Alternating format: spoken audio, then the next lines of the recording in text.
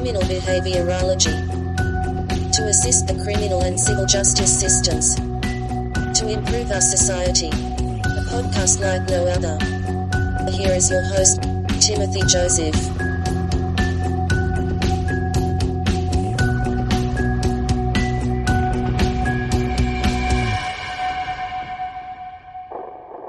Hello, this is Criminal Behaviorology. I'm your host, Timothy Joseph. Happy to have you here. Have a very good interview today. I think it's one of our best that we've done. I came across an article in the International Journal of Behavioral Consultation and Therapy, 2007, a behavior analytic perspective on victimology by Carola Dillenberger. She is a professor of behavior analysis and education and director of the Centre for Behavior Analysis in Queen's University, Belfast. She provides some insights from her 2007 article on behavior analysis and victimology. Her own experiences living in Northern Ireland supplement this often neglected side of the impact of criminality. We find that many of the same contingencies found with victims are also in place in the learning history of perpetrators. And there's a video presentation on our YouTube channel of the entire interview. So among the things we cover is what is victimology as a field of study, the main differences between victims and survivors, three key concepts: personal learning history, prevailing contingencies, and cultural contexts, and how these concepts factor in the development of victims and perpetrators. The importance of behavioral economics in the study of victims, closed versus open economies, transgenerational transmission of trauma, and some of these old ideas like the unconscious longing to be a victim, the lack of evidence to support this idea, and how a careful examination of the contingencies involved can dispel many of these mysterious explanations regarding victim behavior, as, for example, in domestic violence and other examples. Carola's emphasis on getting away from just the greater elaboration of words found in psychodynamic and psychological literature, and instead focus on the basics of behavior, such as what is the antecedent, what is the behavior now, behavior analysis as a means to deal with depression and bereavement, and the increased use of behavior analytic concepts in many fields. So I hope you'll enjoy the interview. Carola is a great speaker and she's a great writer, and I think this is a very important topic. So let's get right to the interview. Okay, so we're here with Professor Carola Dillenberger. Happy to have you. How are you this morning? Thank you very much, Timothy. I'm great. I'm just delighted to be here, and thanks very much for the invitation. I'm hopefully be able to answer all your questions, and we have a good conversation. You're speaking to us all the way from Ireland? That's right, Northern Ireland. Yeah, and you are what we would say is a full professor there? That's right. I'm a professor at Queen's University in Belfast, and I'm presently working in the School for Social Sciences, Education and Social Work with a focus. My focus is on the education part, and there we have I run a Centre for Behaviour Analysis at the university with a number of behaviour analyst staff. We're a small but very very lively team. We have a master's in ABA that is a verified course sequence, ABAI verified course sequence online.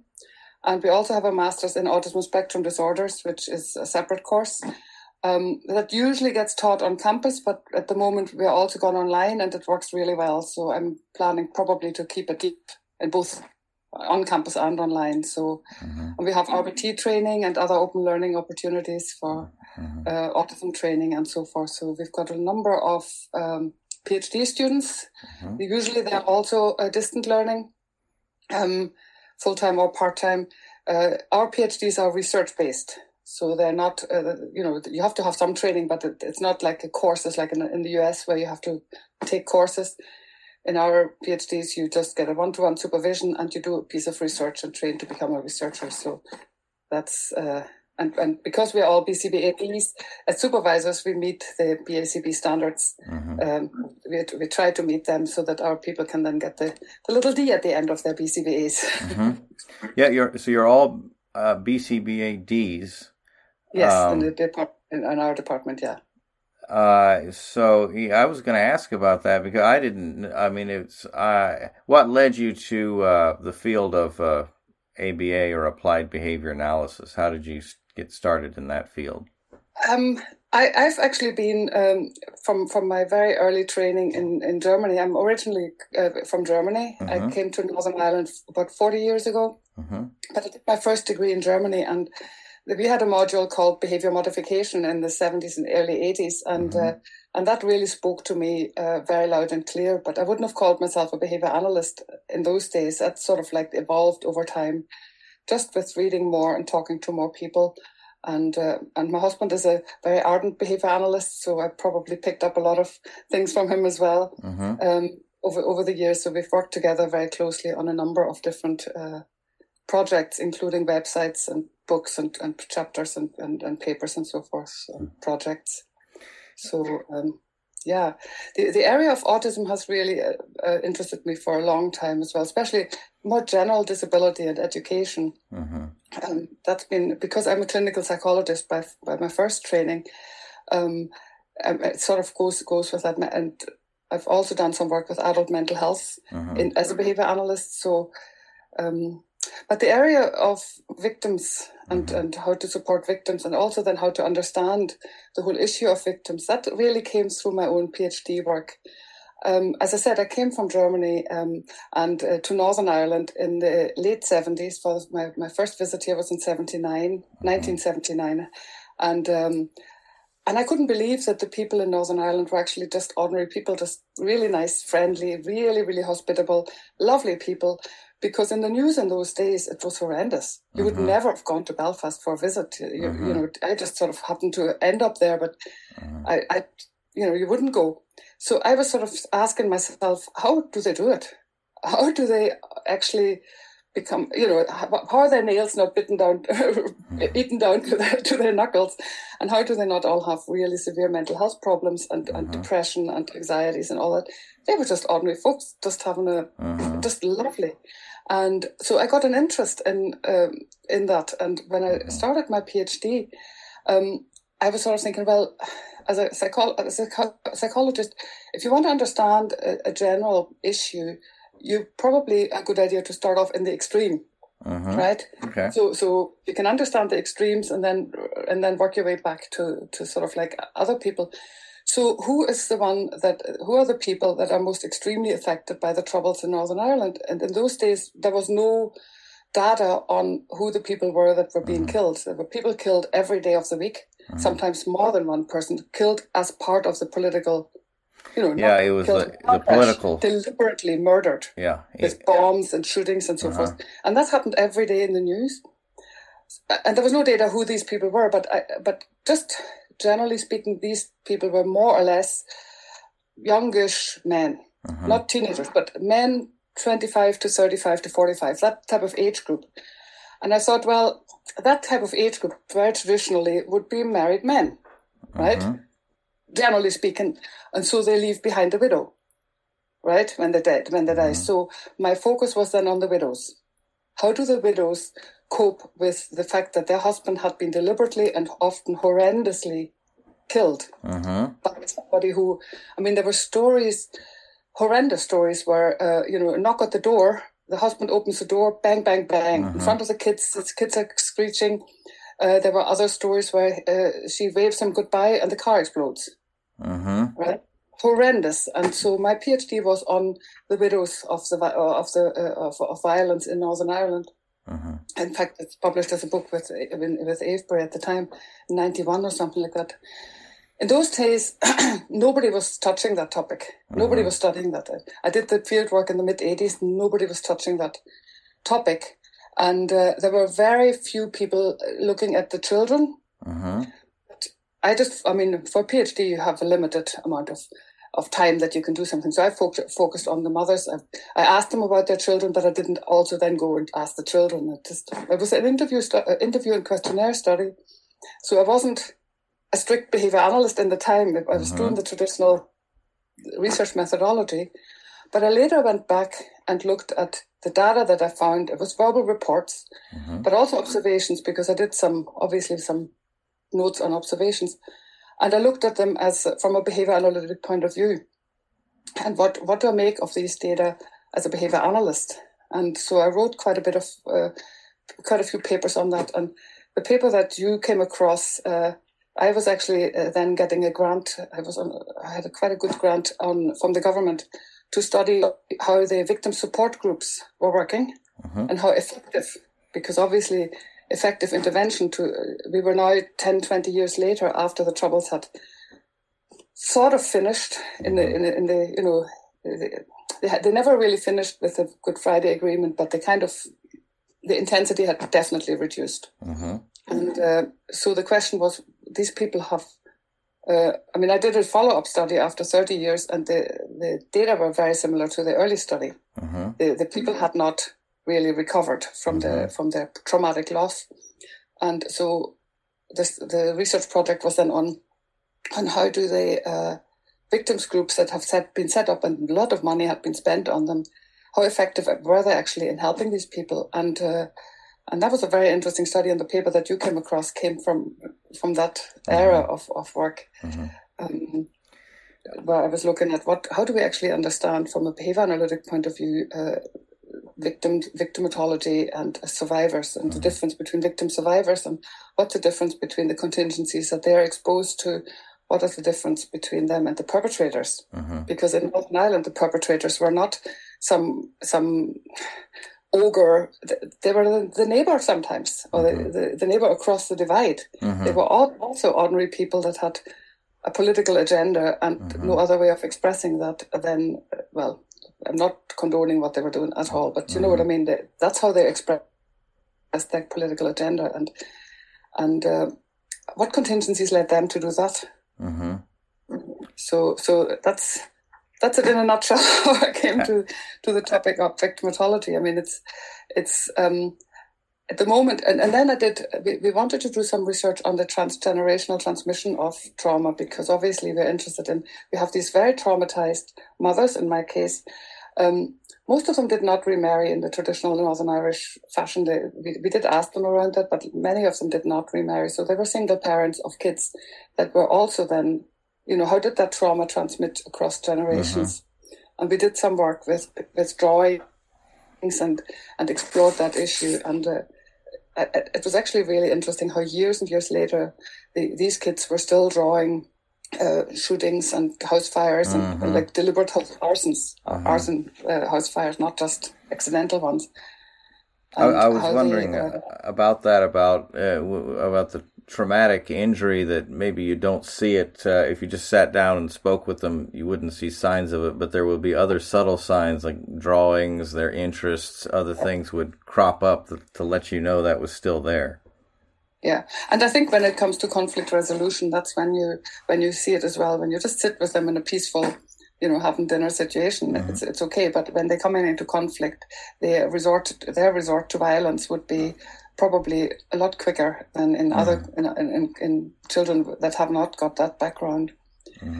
Because it was interesting. Some of the parents were talking to their children about the trauma, and some of them didn't. And I'm trying to remember the data, because it's a good few years back that we did that study. But the talking didn't seem to make that much of a difference. I think it was more the example. And also when you're traumatized, you parent differently. You're not the same parent as a parent who's not traumatized. Everybody is different anyway, but you know what I mean? A traumatized person has so many things to deal with themselves that maybe they can't focus on some of the children's needs to the same degree, or they deal with them slightly differently. And so parenting, being parented by a parent who is traumatized is obviously affecting what kind of experiences you have as a child. What's life like in Northern Ireland now? It's always, I mean, there's not reports about people getting killed every week, every day of the week. That was in the early 70s and early 80s and into the 90s.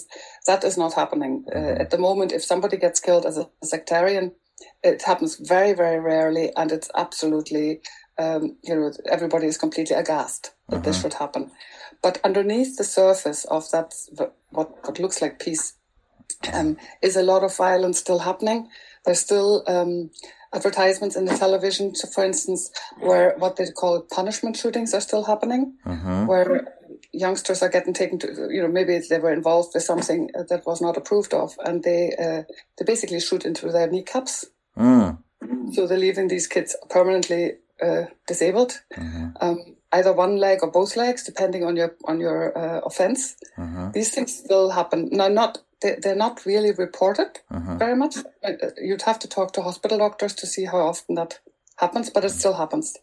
Intimidation still happens. People are intimidated out of their houses so that they have to move if they live in the wrong area. And Belfast still has what's called the peace lines, which is basically like the Berlin Wall, only not with bricks. It's corrugated iron with barbed wire at the top, and some of them are bricks, and these walls are still very prevalent. In fact, after the Good Friday Agreement, more of these were built than there were before, and they're still there. And as a tourist, you can do a bus trip to the Peace Wall. You can write your name on the Peace Wall. They have pencils in there. They have pens in the bus. You can sign peace and love forever, and you can write on the Peace Wall, but they still stay, and they can't take them down. The violence that we're seeing now, is it politically motivated, or is it more of a general has a criminal motivation, maybe for greed or territory or things like that? Well, one of the big topics in this whole Brexit debate is obviously the border in Ireland is one of the big things that has come up in the whole Brexit debate. And the big worry is that while we have got the violence that you see is very muted compared to what it was, and it's still politically motivated, but it's more just a criminal element that is in every society. To some extent, that is shown, and they have a good excuse, have a better excuse than maybe in some societies. But and there's gangs and things like that. That's, America knows all about that, but sadly, but the danger is that through the whole Good Friday Agreement and then the whole European Union membership, it all became much of a muchness, and the link with the south of Ireland became something that was not a friction so much anymore. It was much more a natural thing. There was absolutely nothing. You could drive down in a bus or car, drive down through the whole of Ireland from the north to the south, and you would never be stopped or anything like that at all. You wouldn't even know that there was a border. The only thing that you knew that you're now not in Southern Ireland is because they work in kilometres and we work in miles. So the road signs were different, and their road signs are bilingual, English and Irish, and ours are not. So the north they're not, or not all of them. There are areas that are bilingual, but not all of them. So the only way. That would have been the only way you would have known, oh yeah, right, we're now in the south, because I think the colour of the motorway sign is green and Belfast it's blue, or the other way around, I can't even remember. But, that type of thing, absolutely nothing to do with border controls or anything like that. And of course that now has to change with Brexit, because Southern Ireland is in the EU and we are not. And this issue, so everybody is really worried that would reignite the tensions, and certainly has already focused the minds of those that would have, where things had mellowed down. It definitely has heightened the tensions in that area completely, and so, we could talk about that. That's not our topic today. But we can talk about that for a long time. There's still some tension. That's very interesting. Oh, yeah. The tension is there, and I don't know how many generations it will take. That's where the generational transmission is interesting, because it could take, I don't know how many generations it takes. Our children, because they're sort of brought up with, my husband is from Northern Ireland, so they're sort of like fairly open-minded, and they're not really involved with any of that. But we're also living in a rural area, very rural, and compared to city kids, where the parents are still living in there's still segregated communities, very much so. Not in the rural areas so much, but in the in the urban areas, you have your Protestant and your Catholic areas, and there's the peace ones in between them. So that helped inspire you. You wrote a behavior analytic perspective on victimology in 2007. How would, for those maybe that haven't heard of that field, how would you define victimology? Well, it was actually quite interesting because I hadn't heard of that field either until I heard of it, and it really is the study the study around why certain people are victims of crime and how lifestyles affect the chances that a certain person will fall a victim of a crime. So I'm just looking at the official definition here. It covers a whole range of disciplines, and that's why I was really interested in, because sociology, psychology, criminal justice, and so forth, law and so forth have looked at this, and behavior analysts hadn't really looked at it so much. When I was looking at the violent bereavement from bereavement per se, from a behavior analytic point of view with the widows in my PhD studies, this was like 30 years ago. I actually I submitted a paper to a journal, and the reviewers were saying you cannot study something as complex as bereavement from a behavior analytic point of view, and turned the paper down. Right. Now, to me, that's just like a red flag to a bull when somebody tells me I can't study a certain topic, because behavior is behavior is behavior. We never don't behave. We always behave. So bereavement is behavior. It's just it's a summary label for a whole range of behaviors, and I think being a victim is the same. Being a victim or victimatology is a summary label for a whole range of things. Yeah, if we can study verbal behavior, we can study all behavior. Yeah. And when we define behavior as behavior analysts, we define behavior as everything, the interaction of an organism with the environment, which includes everything. Public behavior and private inners and inner behaviors, and that's why we're not using the inner behaviors to explain public behaviors, because we see them as behaviors, and therefore they require explaining themselves. So victimatology is a study of people who hurt others and people who are hurt by others. So that it sort of like covers not only the victims but also the perpetrators, which I think was interesting, because it gives us a view, because if we want to stop violence, we need to work from both angles, don't we? Yeah. There are some theories that lay the blame pretty much on the victim, that they're sort of like they're asking for it, but they're showing behaviors that show that they're vulnerable. And when you have somebody else who is likely to be a perpetrator, they pick on those kind of people that have those behaviors. We know it from child sex abuse that the vulnerability factors to becoming a victim are pretty identified in terms of unstable childhoods, broken families, poverty, all those lack of education, those kind of things make you more likely to become a victim. But that does not excuse any perpetrator actually making you into a victim. Right. Well, if I could ask you, so theoretically we could have less criminal behavior if we have fewer people that are prone to be victims by the contingencies in their own lives. Is that? Yeah. And the very interesting point is that actually the contingencies that make you into a perpetrator, or that lead to perpetrator behavior, are very, very similar. They are also deprivation, broken childhoods, poverty, unemployment, the same sort of and of course addiction as well. A lot of criminal behavior is based in addictions and the needing the money to fulfill their addictions. But addiction behavior is linked to the same contingencies.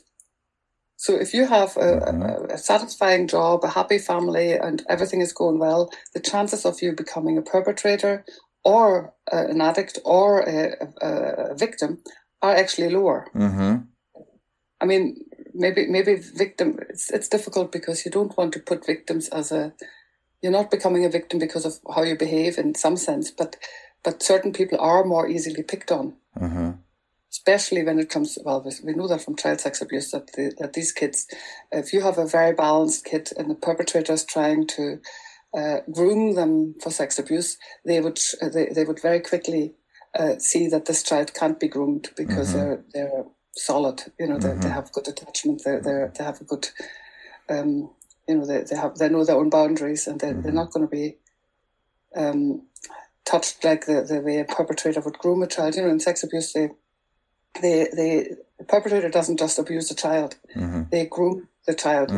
They maybe tell them a little bit of an iffy joke to start with. First of all, they befriend them, and then they tell them a little bit of a funny joke that is maybe not appropriate for that age group, and then a little bit blue maybe, and then they start brushing against them. Maybe if it's a girl, maybe the arm accidentally brushes against the chest, and the child that has a solid upbringing will probably respond by saying, "Hang on a minute, get off." Whereas a child who's more vulnerable maybe says nothing and gets intimidated and gets scared. And before you know it, the grooming can continue until it's actually fully fledged abuse. Well, I mean, obviously the grooming is abuse already in itself, but do you know what I mean? It's actually perpetrating an act of full abuse. And so a vulnerable child is more likely to be abused in that sense because they don't have the defenses, the defense behaviors to look after themselves. They're not as easy a target then for those reasons as a more vulnerable child is. Yeah.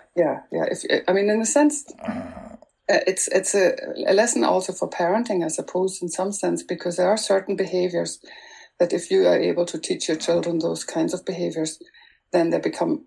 It's less likely that they're going to be abused in that sense, that's just one way of becoming a victim. Obviously, there's many other ways of becoming a victim, but as a behavior analyst, we always talk about contingencies and behavior and how the learning history leads you to the present circumstances, and the present day contingencies lead you to do things. And we all know that sometimes we do really stupid things. Even so, we have a solid learning history and we have all the behaviors, we still end up doing stupid things. But by and large, it has we have that foundation of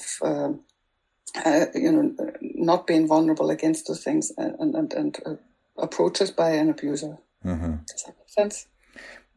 What are, from your paper, what are the main differences between victims and survivors? Is there a distinction there that you can elaborate on?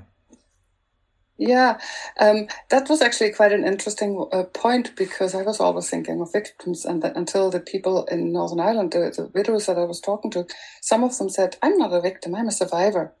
And it really is about when you, as a behavior analyst, when you start seeing the two categories as being summary labels for certain behaviors.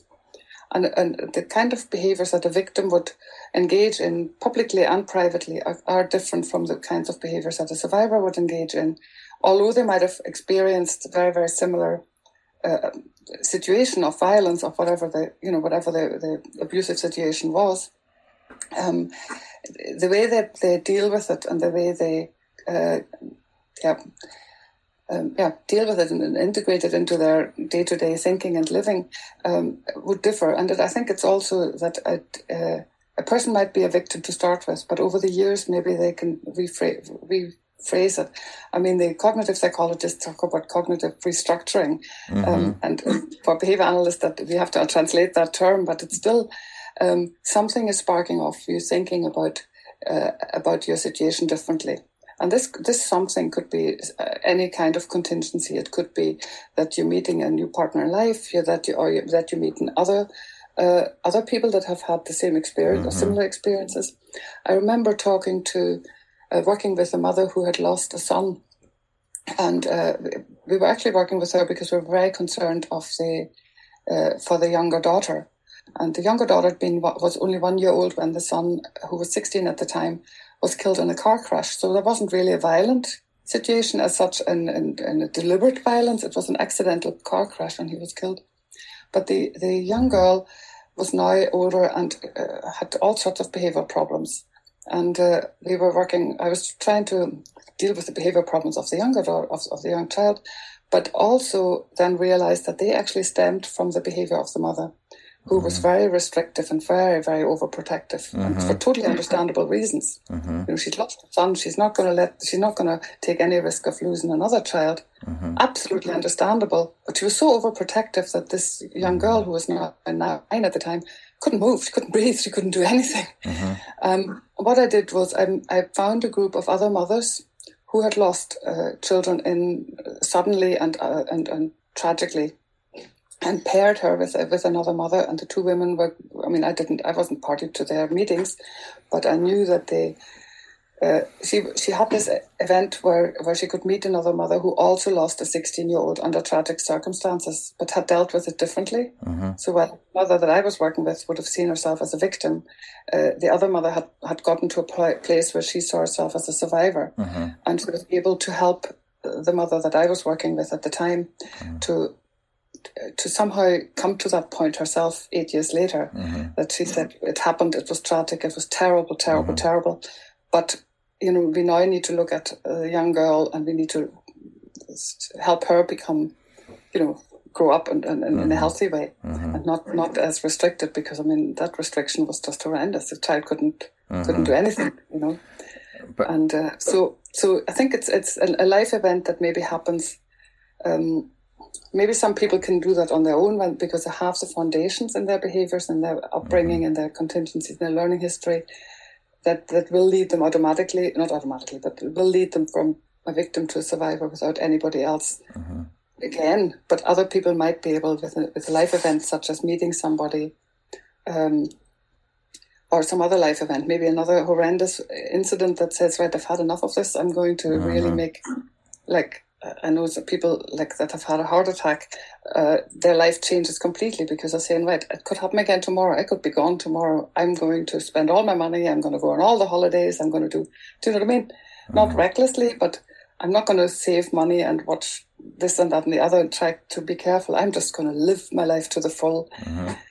And so there could be incidents like that could change somebody from a victim to a survivor. In that example that you gave, if the daughter, as she was so restricted, let's say she ran away from home, and it was not as traumatic as the event but it was enough that you would see the opposing side of that problem, and that may change her into more of a survivor at that point.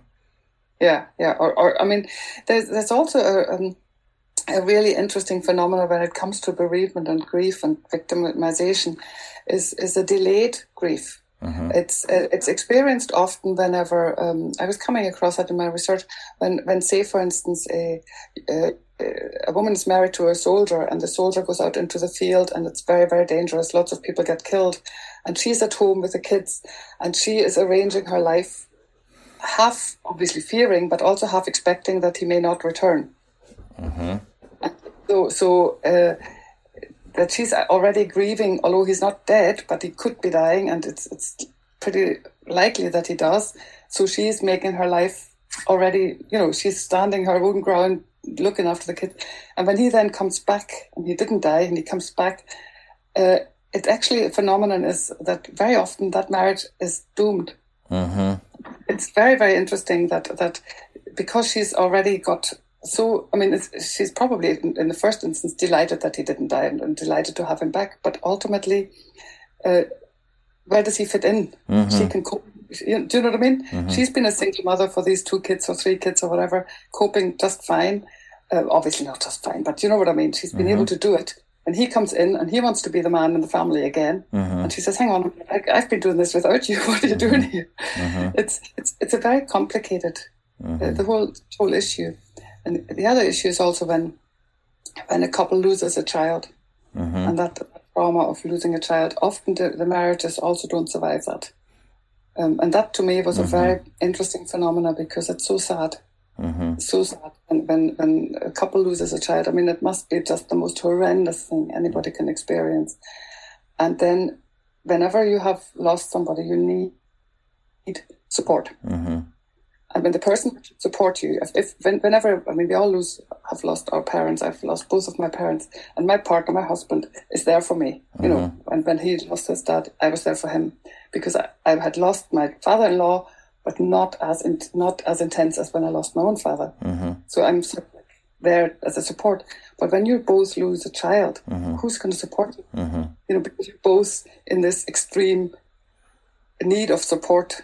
And so, I mean, I would advise people to please go and find outside support, because this is just too much. You can't do it. They're both different people after something. Both parents have now become different people after something like that. Absolutely, and you can go to come. I mean, some people grow together really tightly after this kind of experience, but sadly, many people just don't get that. Because it must. I don't know what it takes to actually be able to do that, to grow together more tightly when that actually happens. And oftentimes, of course, there's other children involved as well who also need support. Yeah. Because they've lost a sibling.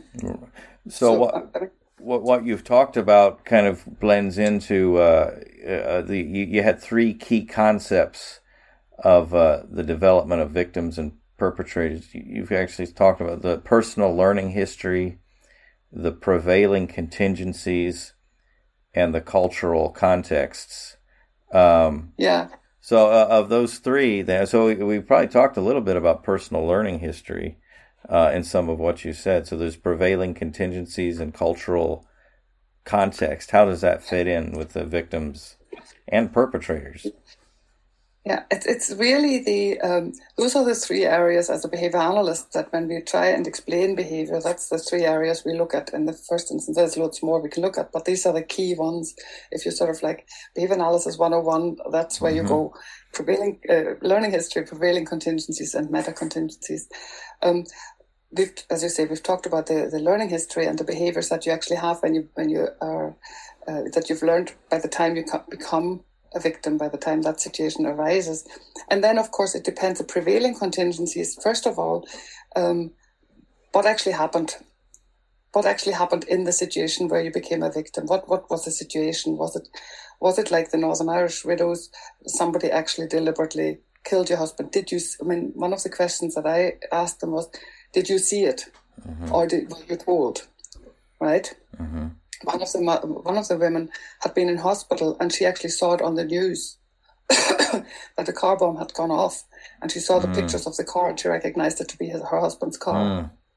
Right? That is horrendous. But there was quite an interesting point, the difference between the people that were there and saw this absolutely horrendous incident happening in front of their eyes, and the people that were told. And I went back to Skinner thinking about the rule-governed versus contingency-shaped behavior, right? So contingency-shaped behavior is really when you're in the contingencies and you're experiencing it fully, whereas the rule-governed is obviously when you're told. Because in the assessment that I've used it just as a traditional assessment tool, but a psychological assessment tool, and the people that had been there when the husband had got killed scored lower in the scores than the people that were told. So in traditional way, that the idea was that they had coped better with it than the people that had been told. And so the idea of contingency-shaped versus rule-governed behavior actually fitted really well, because we know that contingency-shaped behaviors are much more solid and much more resistant to extinction and all those kind of things than rule-governed behavior is. So it fitted in quite well. Obviously, you would wish it on your worst enemy to see these things, but in the longer term, by the time I got to ask these widows the questions, about 10 years later, they actually scored lower in the scores, which to me was quite intriguing. That lower score wasn't consistent 20 or 30 years later. That seemed to be, I don't know what went on there, but there seemed to be a slight difference. But of course, you're talking about post-traumatic stress and all those kind of things as well. But so what actually happened when the traumatic incident happened? Where you like in the research I did with the widows in Northern Ireland, that was the situation. But it really depends on the circumstance. One other interesting point was I asked them retrospectively about the happiness in their marriage, which is a bit of a dodgy question, but it was still interesting. I asked them, did you think you were really happy, or were you sort of like, yeah, okay, or was it really a complicated marriage? And the people that were really happily married, you'd sort of think like they miss their husband the most, but they actually scored lower in the scores as well. I mean, they all scored way above average, but they, relatively speaking, to the people that had a conflicted marriage, they seem to find it even more difficult to deal with the loss of the husband because they never got a chance to resolve any of those conflicts. That's not behavior analytic anymore. I was talking about that, but it does make sense to have a situation, the present circumstances, where there are conflicts to be resolved, and they didn't get resolved because the husband is now dead. They can't do it. That the people that you sort of expect to miss the husband more because they had a happy marriage, I suppose in a non-behavioral way, they can look back and sort of say, well, at least we've had those happy years. And so that's where the actual circumstance of what happened makes a difference. Right? And then cultural contingency, meta contingencies are obviously also very important, because in the Northern Ireland situation, by the time I got to speak to these widows, we were talking about 85, 86. The Troubles had started in 1969. So the incidence of people dying that had become the norm in the news. Right? There were people dying every day, getting killed, not dying natural causes. There were people getting killed. And 5 or 6 days of the week, there was in the news report somebody had got killed in the Troubles. Right? Now, the total number of people killed was just over 3,600 in all of those years. So looking back now on COVID and the towers in New York, and that doesn't seem that many, but it's a lot. It's a lot. And if it's constant, 1 or 2 people killed in the Troubles every single day. I was going to say the ongoing nature of it. Yeah. And of course, then once the TV has got a picture of your loved one who got killed, they use that over and over again. Yeah. Right? So you're sitting here watching the news and something happened, and the next thing your husband appears on the screen. So you're never allowed to actually somehow, get that sorted out in your head. Do you know what I mean? Because the stimuli are presented to you at all times. But then the cultural contingency of that happening, and then actually your husband does get killed. He is actually now going to be one of those pictures that appears again and again. Yeah. It's very different when it happens now in the cultural contingencies that we're experiencing now in Northern Ireland. If somebody gets killed as part of the political is there's political motivation behind killing, that person is totally out of the blue. It's completely like everybody's just stunned. In the mid-'80s, people were not stunned. I mean, people were stunned if there were 8 people killed at the same time.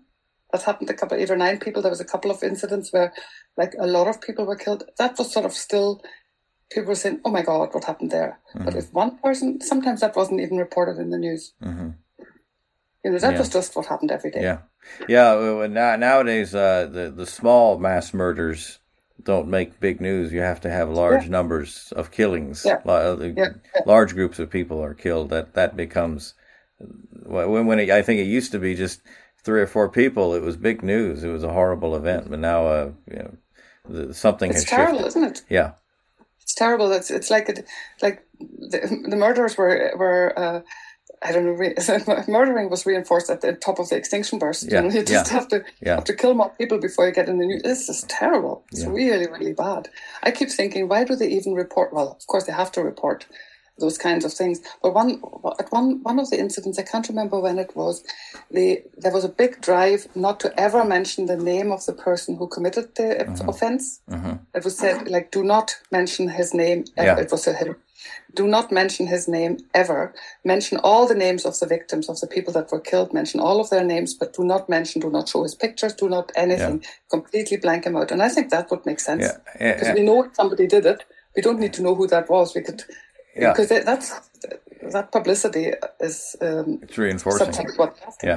ABAI had a couple discussions on that about going to the media about how they should handle these cases, and they gave that same kind of stop putting their pictures up there, their life story, and all that kind of thing, so that it would not be reinforcing for the next case that would come along. And all the copycat stuff. The copycat effect. So this is interesting. How are behavioral economics important in the study of victims? Can you speak a little bit about the open and closed economy, and how's that distinction matter? Yeah, I'm just trying to, let me see.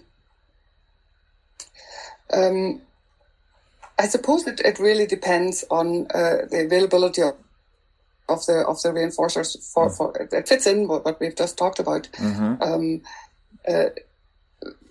Because if the reinforcers, like this is the reinforcers for the perpetrators now, when we're talking about that, if they are available, like a news report, like publicity at all times, then it might actually happen more often. Whereas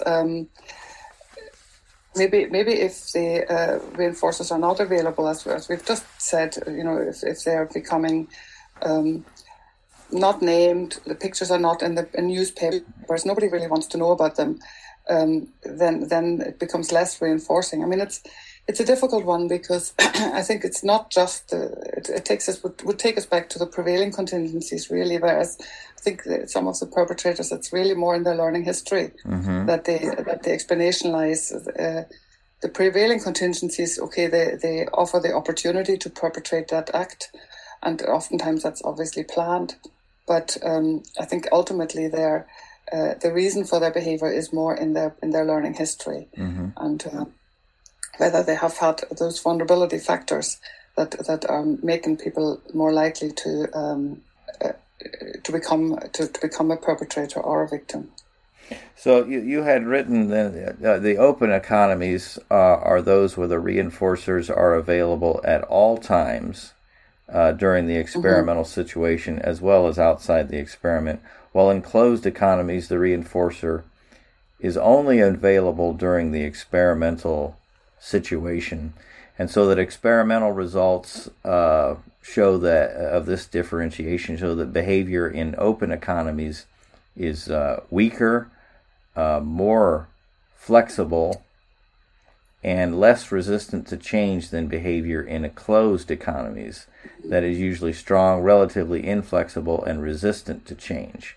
So those two types of economies change the flexibility of the behavior. Yeah, and I think the resistance to change as well, because I mean ultimately, as a behavior analyst, we believe in that people's behavior can be changed if you expose people to the right contingencies, to the right learning experiences. We hope that people can change, and that's, I think that's an important question. Can a perpetrator of violence change? Can they be brought to a point where they see that their behavior is not really getting them the results, and that's and that there are better ways to get the results than hurting other people. It sort of like it gets us a little bit to the whole smacking debate as well. We've done some work on the smacking debate where like the people sort of say, no, you need to smack kids to show them what's right and wrong. But that's violence towards children, isn't it? That's perpetrating violence on a child. That, like, a big strong adult smacking a child is just not really fair and right. And the point would be to teach people that there are other ways and better ways. That if you don't want to smack a child, that doesn't mean to say that you don't want them to stick to rules and follow instructions. But there are better ways to teach them that. And I think this distinction between open and closed economies, it's a little bit difficult to implement in real life. But as you say, ABI is trying to get speaking to media, for instance, because I think they have a big role to play in whether this is an open or closed economy for perpetrators that are looking for, I'm sure not every perpetrator is looking for publicity, but they're looking for something. People perpetrate an act of violence for something. The problem is that if it's just to get money, say it's a theft, and they knock somebody out to thieve and to steal the money, the immediacy of that reinforcer is a problem, really, because in that particular circumstance, because they get the money and run. They have the money now. And oftentimes, even if they get caught later on, by that stage, they have already, first of all, they've got the money, and second, they probably have purchased whatever they wanted to purchase with that money, be it drugs or a drink or whatever. And then maybe a week later, if they get caught, and oftentimes probably they don't, but if they do get caught, by that stage, it's already, the reinforcer is already there and has reinforced that behaviour. So the chances of them, even if they lose their freedom for some time, that immediacy. I mean, it's sort of, brings us back to this whole question of the skills of working with delayed reinforcers as well, doesn't it? I mean, we know a lot about that, and we should teach kids to be able to stick it out and wait for a reinforcer and be able to respond appropriately to delayed reinforcement. We know that young kids can't do that very well, so it's something that you need to learn over a lifetime. Those experiments where they give them 1 sweet now or 2 sweets later. Marshmallow test, yeah. Yeah. So we know that, younger kids, they take the 1 sweet now, and then some kids always, all their life, take the 1 sweet now, even as adults. And it is a skill that would be a target behavior, I think, for child rearing, to teach kids, like, sometimes it's a good idea to just wait and save up. Like, we did sort of like gave the kids quite early, gave them a tiny little bit of pocket money, but also showed them how to save the pocket money for a bigger thing that they might have wanted to and teaching them to save money, to wait. I mean, sometimes having siblings is great. We had twins. They learned waiting very, very early on because you can only change one nappy at a time. Right. Yeah, that's true. So we're teaching the children, teaching them the skill of being able to tolerate delays, as opposed to the smacking or immediate punishment for a bad behavior that is always reactive. Yeah, I mean, to teach kids how to behave well, I mean, there's so many behavioral methods we can use from all the differential reinforcement stuff, right to just reinforcing as in the very first thing that you say to parent training, you say catch them being good. Yeah, it's that's sort of like you can teach them by catching them being good. They can't be good and bad at the same time. Bad, meaning unwanted behavior. They can't do the both of them at the same time. Teach them the good behaviors that you want them to engage in. And I remember a friend of mine wanted to have her daughter being sort of really free and easy, and they had a game playing, and they were sitting, the two of them with a very, very small child, they were sitting in the car, says, you can use any words you want, you can use all the, and then she started a whole litany of curse words, and the wee 2-year-old was just copying her, and she later wondered why her child used curse words. Like, if you don't want a child to learn behaviors, don't teach them. Yeah, that's straight out imitated you. So absolutely. And I mean, if it's like anything else. If you don't want a behavior, don't teach it in the first place, and teach alternatives, better alternatives. Teach. And I think the delay of reinforcement is for our discussion on victims and perpetrators is an important one, because that's one of the skills that I think perpetrators are often lacking. Yeah. Well, so since we mentioned like the open economic system, I was just thinking of the what we would think of as the random crime in large cities, that you can easily, the anonymity of it, you can commit a mugging or a theft and then get away. And then when you have more and more people doing that, there's a lot of that going on. It's a lot of easy reinforcement, especially if you need the money or whatever, you have an establishing operation. There's a lot of reinforcement that's easily it's easy to come by in that environment. And the copycat as well, then, and the anonymity and the immediacy of the reinforcer, that you get the money immediately, or you whatever you're stealing. I mean, even shoplifting. You walk out of the shop and you have the item immediately there. I suppose, in a sense, that's more likely where there's crowded places. There's also the temptation in inner cities where shops are, available. If you're living out in the country like we do, we have fields and cows. There's very little you can steal. It's probably for a pickpocket, there would be much less opportunities in a rural area than there would be in a larger. And you've also got in a larger city, and you've also got the community ties where there's more control over your behavior in rural areas than there would be in urban areas, because everybody knows everybody else. And if you commit a crime in a rural area, somebody's bound to know you. Your face is known, and somebody will be able to say, "Oh, I know that person. That's so and so's son, or that's such and such a cousin." It's much more closed in that sense, because if there's somebody from outside the community there, that in itself becomes recognized. It's like, oh, I've never seen him before. So yeah. So if you're going to try and do absolutely, something absolutely. there, you don't have that anonymity anymore.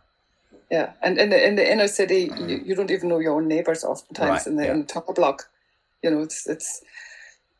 The question is really then, as a behavior analyst, what can we do to prevent these perpetrators, and what can we do to support victims to become survivors? And later on, I suppose once you've been victimized, and even if you become a survivor, that's an experience that you can't take away. That's part of your learning history now. That's going to stay. But how do you deal with it? One of the concepts I came across, and again, it's a concept not from the behavioral literature, but from the non-behavioral literature, and it's called, Jesus, I had it a minute ago. It's adversarial growth, which is, I think, is a really interesting concept, because it means that in the face of a difficult situation, be it an abusive situation or where you become a victim, you actually grow. It probably takes a longer time. It doesn't happen immediately, but people that have had difficult experiences have grown. Like I know a colleague who lost a child, and tragically lost a child, and is grieving heavily about this, but has grown to develop a system where they're now helping other children in similar situations, or parents who fundraise. A child died with cancer, and they now become big fundraisers for childhood cancers. You know, they're making the best out of a terrible situation, but they're actually growing as people. They're learning, and I mean, in less tragic situations, it's easier to understand if you're sort of like coming through a divorce, and your second marriage then becomes particularly happy because you know you've made all the mistakes, you've grown as a person, you maybe become a little bit more flexible and a little bit more forgiving. The little niggly things don't niggle you anymore because you're something that's unimportant. The big things matter. So you're growing as a person through an adversarial, through a bad situation. And I think that's quite an interesting topic, because as behavior analysts, it's one of those, I quite like those topics that makes a lot of sense, but how does a behavior analyst analyze that? Because this is human behavior. Where does that fit in? And motivating operations always help a long way to sort of, whenever there's a big switch in something, you sort of thinking, what was the motivating operation that made you from a victim to a survivor to somebody who's actually grown through the not adversarial, but through the negative experience. And can we actually facilitate those kind of motivating operations for people that haven't done that journey, haven't come through that journey? You know, what is the journey that people go through? That what is the learning history that brings people from this A to B? And what can we learn to help other people who are finding it more difficult to make that journey? Are there lessons to be learned? Are there contingencies that can be arranged? And one of the things in my thinking about the bereavement and the extinction burst that happens with bereavement, especially with the widows, when your husband dies, all the behaviours that he would have reinforced for the widow are not going to be reinforced anymore, right? Because he's not there to do it. So his responses would have reinforced certain behaviours, and they're not there anymore. So so you go through you see an extinction burst, and that's where Murray Parks and people like that talk about the bereavement, stages of bereavement and stuff like that. We look at that as an extinction burst, go through that. And the question is really, and then the behaviours fade. The ones that are not reinforced anymore, they obviously fade out. And then there's new behaviours come in that are being reinforced by other people's responses. And the question is really, should we do anything to help somebody over this extinction burst? Should we try and make that quicker? Or should we just let it run its path? Because if somebody then if behaviours get reinforced at the top of that extinction burst, we're in trouble. Right? So are there methods that we should try and help somebody who's bereaved and who's a victim through that extinction burst more quickly, or should we just let it run? I mean, not that we have the power over deciding that, but just theoretically speaking.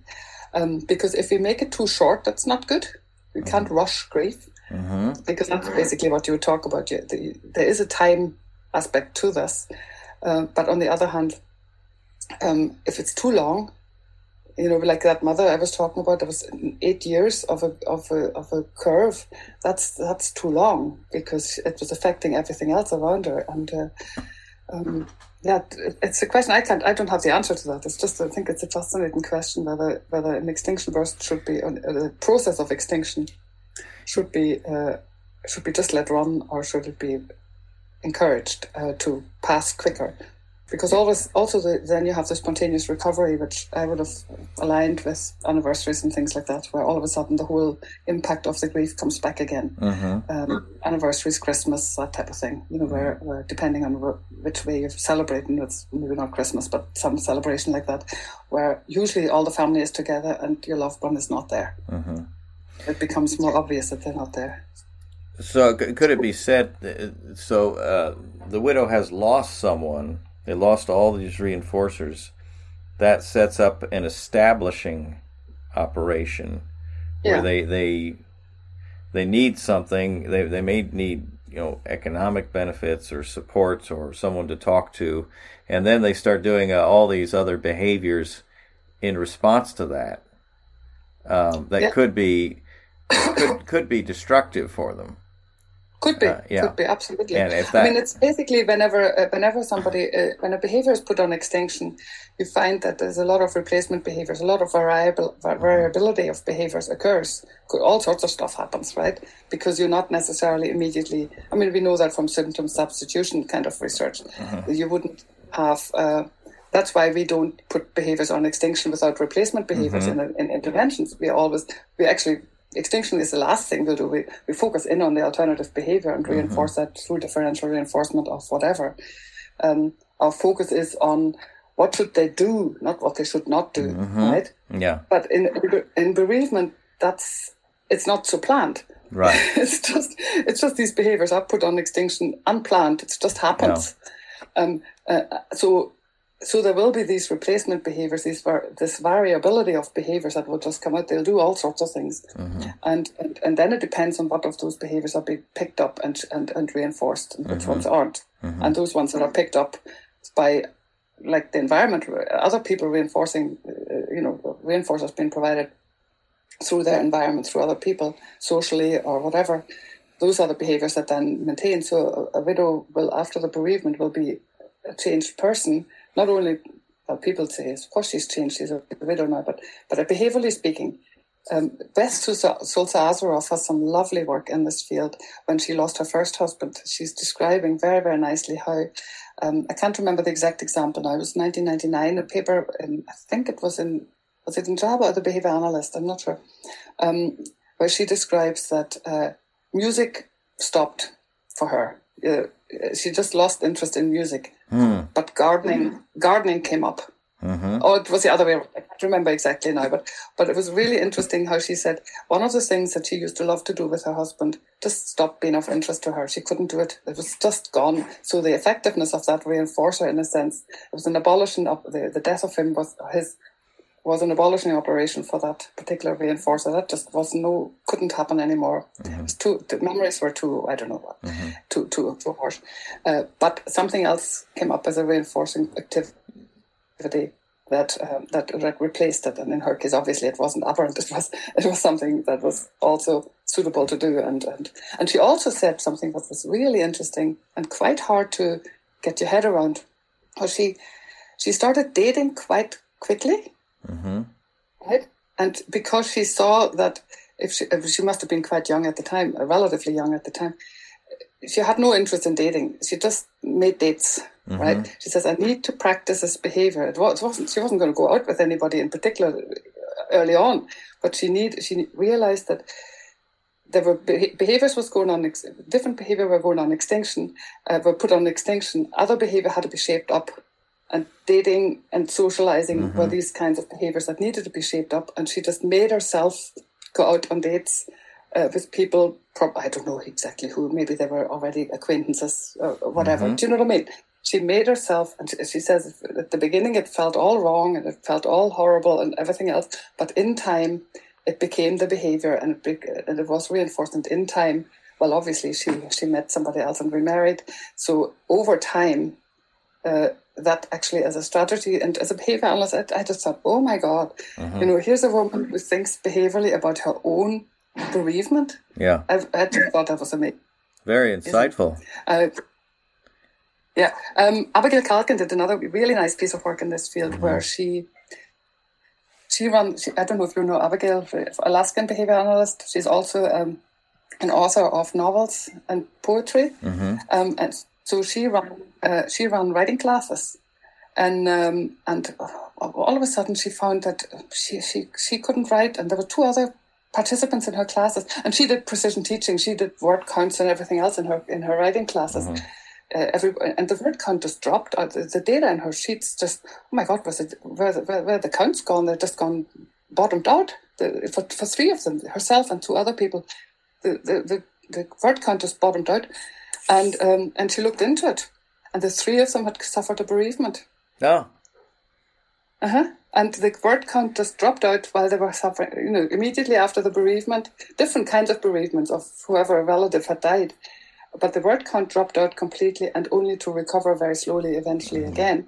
I thought that was fascinating. Again, a behavior analyst to think about that. And at the time when I was doing that work, Don Bear had just died, and we were all in absolute shock of Don Bear dying. And I thought we should all measure our behavior missing Don. And I mean, some of us knew him personally and others didn't, but he influenced all of us. Right. And it was just, I remember giving a paper at a conference dedicating it to him and sort of thinking, we should measure our behavior now that we've lost Don. And I didn't know him personally. I'd met him met him at a conference. We'd had lunch together, and he wrote a forward for one of our books, really insightful. And there was a feeling of connection, although I didn't actually know him that well, but a sincere feeling of loss. And I thought we should all measure some behavior. Something must be measurable that has happened. Because if we don't, as behavior analysts, measure our own behavior in these situations, we can't ask other people to give us their data. Yeah. Well, this behavioral view, it seems like it could be very enlightening on the whole idea of trauma or traumatic injury. Because so here we're talking about the loss of some routine reinforcer or just a reinforcer of some type, and then whatever efforts are made to replace that is what we see as the effect of the traumatic injury. And it could be good or bad things. It could be, turning to alcohol or drugs, or just escape, hiding away and we might call that depression. But it just seems like a fuller view of what could be happening when we say someone has been traumatized. Yeah. I think it's. I always like to look at these from a clinical psych point of view. You have all these different concepts and different complex diagnoses in your head, and you come across them. But I like to go back to basics when it comes to behavior analysis and sort of say, before we do it in a parsimonious sense, before we start getting a very complicated explanation, this is where the psychodynamic. I mean, my college in Germany was very psychodynamic, and the explanations were getting more and more complicated and bigger. The words became bigger and bigger and longer. And this was explained by this, and it became a massive big tower of big long words that just did not make sense to me at all. So I'm thinking, I want to go right back down to the bottom of it, right back down to the contingencies. And that's where the 3 aspects of learning history, prevailing contingencies, and cultural contingencies come into it. That's our bottom line. Let's go back there. And once we have exhausted everything we know on that level, then let's find out that we need to go up a higher level. And that's fine. If we need more, we need more. I'm certainly not thinking that we've discovered everything there's to be discovered about behavior. I think there's way more to behavior than we already know, and we know quite a bit. But I reckon there are behavioral principles that we haven't even got dreamt of. Because a while back nobody thought about derived relations. Now everybody talks about them. Nobody was talking about functional analysis a while back. And now it's totally the run of the mill. Thanks to the various researchers that brought us to that point. I reckon somebody else will come up with something that we sort of say, oh, I never thought of that. Mm-hmm. That's good. Mm-hmm. And it's purely behavioral. It's not mm-hmm. going up into some mentalistic over mountain that we like that the psychodynamic people would lead us into, mm-hmm. where you sort of like talk about all sorts of things, and their concepts and their ideas are really, really good.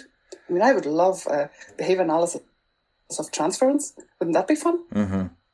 Transference and counter-transference, yeah. That there's some kind of... Let's do behavior analysis because it's behavior. If it happens, it's human. If it happens, it's human behavior. If it happens, if an organism interacts with the environment and this is the result, then we are up for it. Mm-hmm. But but I would like to start at the bottom first, on the basics. Back to basics. Well, on that note, then, is there in your paper you talked about some traditional researchers, the idea of an unconscious longing to be a victim, or I think it was Wolfgang, the idea that the victim somehow fed the crime.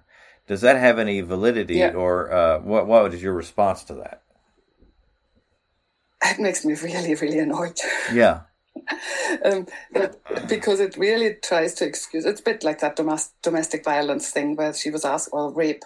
She was asking for it. She was wearing a short skirt. Mm-hmm. I mean, for goodness sake, if a woman can't wear a short skirt, if that's what she wants to do, that is not an excuse for anybody to do anything bad to her. That's like we were talking about the vulnerabilities and the vulnerability behaviors and the life experiences and the contingencies that have led you to be. To engage in behaviors that make you more vulnerable to becoming either a victim or a perpetrator. That's where I would start with. Mm-hmm. Because whenever those kind of other theories come up, the traditional theories, they end up as some sort of mentalistic explanation.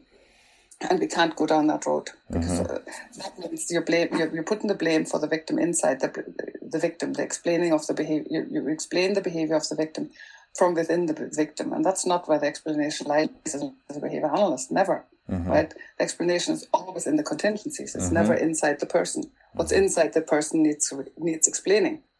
So if you want to explain what's inside the person, then you need to look at the contingencies that led to that behavior.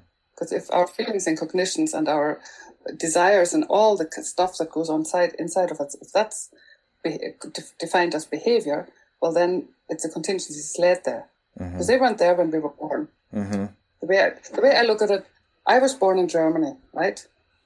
I now think and dream in English. Like, I didn't. It's learned behavior. I didn't think and dream in German when I was born either. That was learned behavior. But here's a very easy, very straightforward example how over the last 40 years, out of whatever many I've been around on this planet, the first 20 odd, I was thinking and dreaming in German, and now I'm thinking and dreaming in English. So it's clearly a learned behavior. Both of them are learned behaviors, thinking and dreaming. Right? And had I been born in Yugoslavia, or had I been born in, I don't know, in Poland or some other place, I would think and dream in that language. Yeah, you would follow the contingencies of that environment. Yeah. I mean, so a victim wanting to be a victim is not explaining anything. It's not explaining why the perpetrator has actually done it. A perpetrator being looking out for certain behaviors, vulnerable kind of behaviors. That's one thing. A victim behaving in behaviors that are sending out signals that they're vulnerable does not mean to say they should be abused. They should be protected. Well, I've had a couple episodes and some guests on the subject of domestic violence, and that really does bring up, because I don't. We see this idea of, well, does the person want to be do they want to be in a domestic violent situation? It can be very frustrating for family members, for friends, for the police, when someone keeps going back to that situation. And sometimes the relationship ends and they start a new one, and then that becomes a domestic violence situation. So that I don't that unconscious longing to be a victim, I don't think that is the case, but I see where that perception comes from, because they don't have any other explanation. They know something's going on here, but they don't have any other explanation unless they have a behavioral view based on environmental contingencies. Yeah, exactly. I mean, the longing to become a victim, that's a mentalistic explanation for behavior, and so we can't go there. That's not what's explaining the behavior. We need to explain why do they have that longing? Even if that longing would be an appropriate summary label, even if it were an appropriate summary label, that's all it is. It doesn't mean anything. It would be a summary label that requires explaining, and the only way to explain it is how come they have that longing, if you want to call it that, right? How did they get there? They weren't born that way. It's not genetic. Right? It's a learning history that got them there. And how can we prevent that learning history? You know, because I mean, for instance, in domestic violence, if the abusive partner holds all the cards or has all the reinforcers, right? And the person thinks that the person has no experience of getting reinforcers elsewhere, better reinforcers, for better behaviors, then you know, the example that you said, where a person then maybe leaves that relationship and goes into another relationship and that is also abusive, that happens. But it also happens that they go into another relationship and it's not abusive, and all of a sudden, oh my God, relationships can be like this. I mean, and it's a really good relationship, and they're finding that there are reinforcers out there to be had that are not abusive, and that the abuser actually didn't hold all the cards. But if you're brought up in a vulnerable situation with a learning history where you may be a wee bit downbeat and you didn't really get a lot of reinforcers for the right kind of behaviors as a child, maybe a bit of neglect, poverty, social deprivation going on, that type of thing. Now, that doesn't mean to say that that's the only way to get there. So right. There are affluent people that are in abusive relationships and can't get out as well. Right. You know, but you know, we can. It really is. I suppose the nice thing about behavior analysis is that ultimately it depends on the individual. You can make generalized statements, but ultimately the proper analysis has to be on an individual basis. Your learning history, your present circumstance, your cultural contingencies. I can't explain any behavior unless I have a really good insight of those things. And then we can talk about your learning history and what has brought you to this point where you are staying in abusive relationships. Let's have a look where that came from for you. There are probably some general principles, some general ideas, which makes it a bit more likely, but ultimately, you may or may not have experienced those. We can only talk about and that's what I really like about behavior analysis. It's so individually tailored. It really depends on the person, and it, as a clinical psych, it speaks to me as well so much because, you know, when you want to help people, you have an entry from it.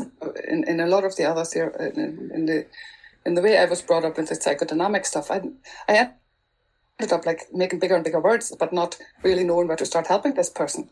Whereas if I go back and sort of say, forget about all those big words, let's just talk about the behavior. What happened today, and what happened yesterday, and what happened? What's the consequence of your behavior? What was the antecedent of your behavior? Do your ABCs.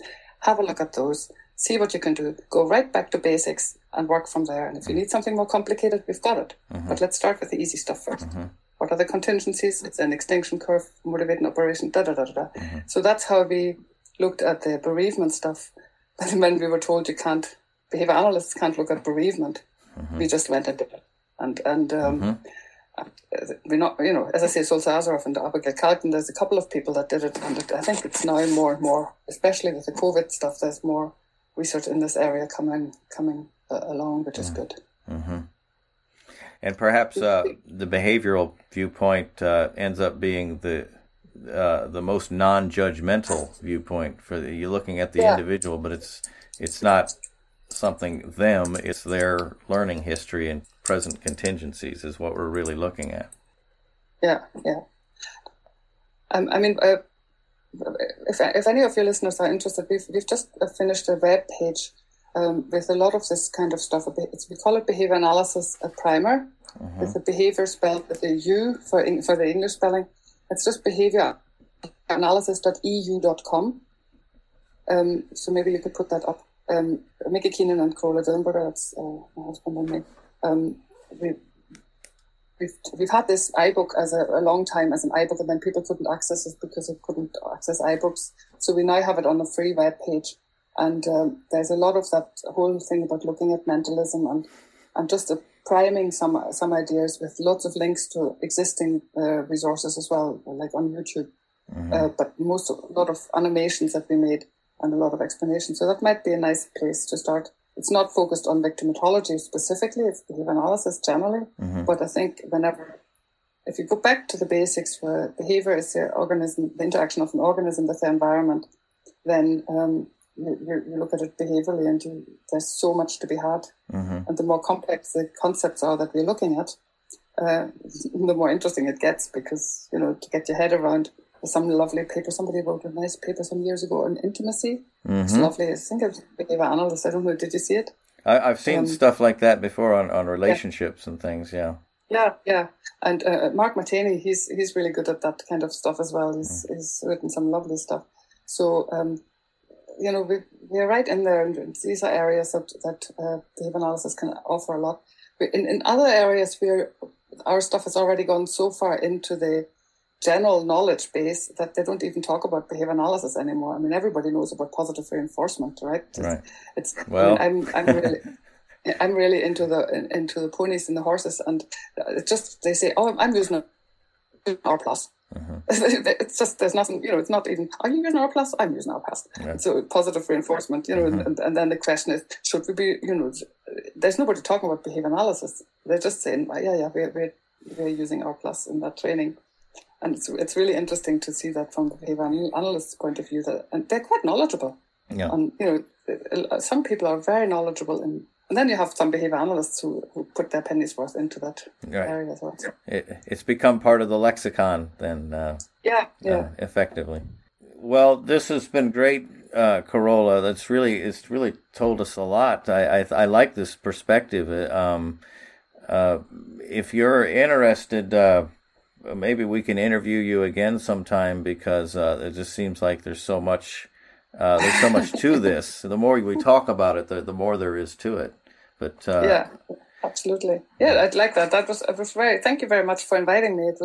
I enjoyed that too, and it's always nice to talk to somebody who's interested in to other behavior analysts, because there's so much anti-ABA stuff going on that we sometimes it's just people.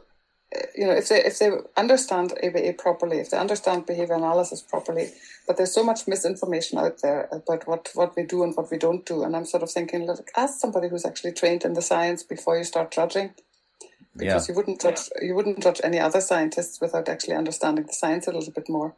Yeah. I think our subject matter is the problem, because everybody thinks they know about behavior. Right. Yeah. You don't need to study a science to know about behavior. Everybody knows about behavior. We're not misunderstood. We're just not understood at all, because they don't know the general principles that we're trying to use. So. Yeah. Okay. Thank you so much, and hopefully we can be in touch, and maybe we could do this again in the near future. Okay. All the best. All right. Thank you so much, and have a great rest of your day, Carola. You too, Timothy. Okay. All right. Bye. Bye-bye.